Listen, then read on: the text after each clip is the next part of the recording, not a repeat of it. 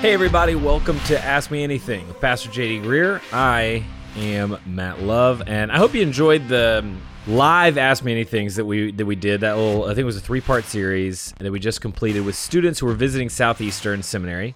And they just asked some really great questions. They had great follow-ups. So if you missed that, maybe you saw the title or something and you were like, man, that's different than normal, I'm not going to listen to those, you definitely should go back and listen to those. But today we have a brief but very important segment from one of JD's recent sermons. And this is one of those questions that I think sometimes, we ask big theological questions on this podcast. We talk through a lot of different things. This is one of those questions that, I don't know if you experience this, but I'll experience these moments where I'm studying the Bible. I'll be reading a story that I've heard a number of times, and I kind of like, I know what's going on here. But then you go back and you read and you see a sentence or a phrase. You're like, what is that? What does that really mean? That seems odd, or that seems a little confusing. And this is actually a great moment in the sermon where JD kind of unpacks a sentence that if you read it quickly, you might not think about it, but then when you take a moment, you're like, what does that really mean? So he's going to unpack John chapter 20, verse 23, and answer the question, did Jesus give Peter and future priests the ability to forgive sins? So let's listen. This is going to be great.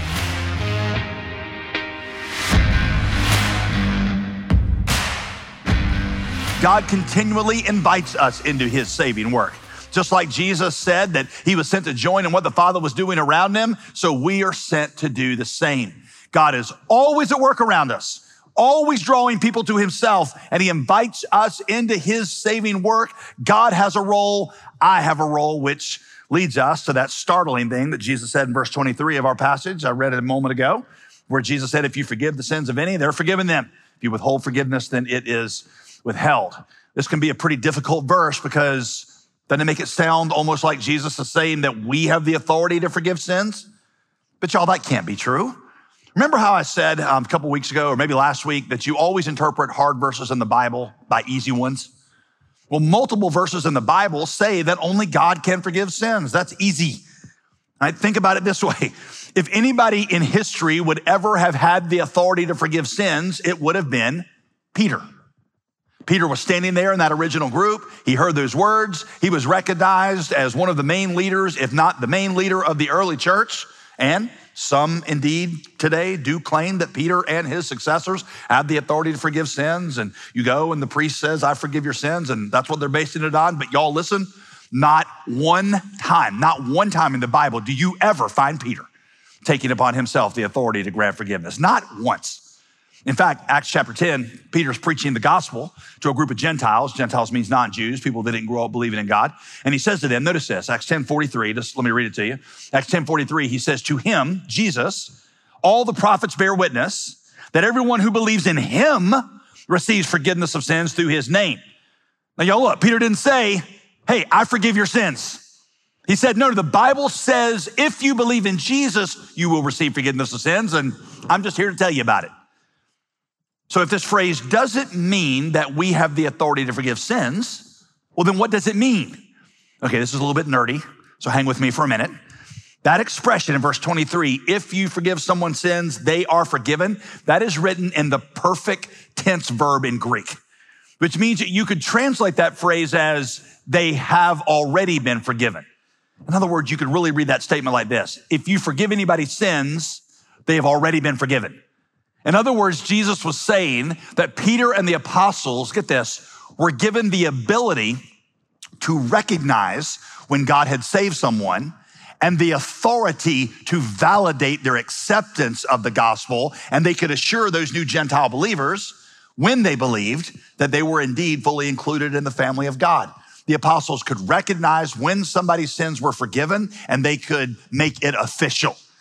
Maybe even more importantly though, Jesus said this because it was through the apostles' preaching that others would hear the message and believe. God would forgive the sins of anybody who believed. But it's like Paul said, how could they possibly believe when they haven't even heard about it? And how can they hear unless we preach to them? We hold in our hands, we possess in our mouths the power to share the only message by which people can be forgiven. Jesus died to forgive the sins of everybody. But y'all, that death does not do anybody any good unless they hear about it. It's like Martin Luther always says, a quote I give to you a lot, where Jesus said, it wouldn't matter if Jesus died 1,000 times if nobody ever heard about it. Or the theologian Carl F.H. Henry used to say it this way: the gospel means good news, but it's only good news for somebody if it gets to them in time.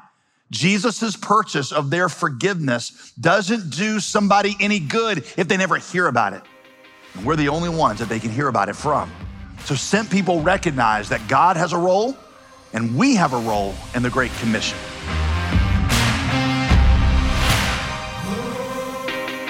Well, there you have it. In case there was any doubt, only God forgives sins. He invites us into the story of others. He alone saves and forgives, but we are invited into the story of other people. Again, I hope this was helpful. Even a good reminder as you're studying the Bible, when you see a phrase or an idea that maybe you're not sure what it means or it doesn't seem to fit, I just encourage you to do what kind of Pastor JD does here and really engage with it and dive in and try to figure it out. Use the resources that you have to do that. So, love that question and love the answer. Thank you for joining us for this kind of shorter Ask Me Anything. If you want more, if you're just like, man, give me some more JD thoughts, JD stuff, jdgreear.com. So much stuff. Theological stuff, devotional stuff, just all the other Ask Me Anythings. If you remember a question that you liked but you forgot the answer already, go back and listen to another one, jdgreear.com, and we will see you next time on Ask Me Anything.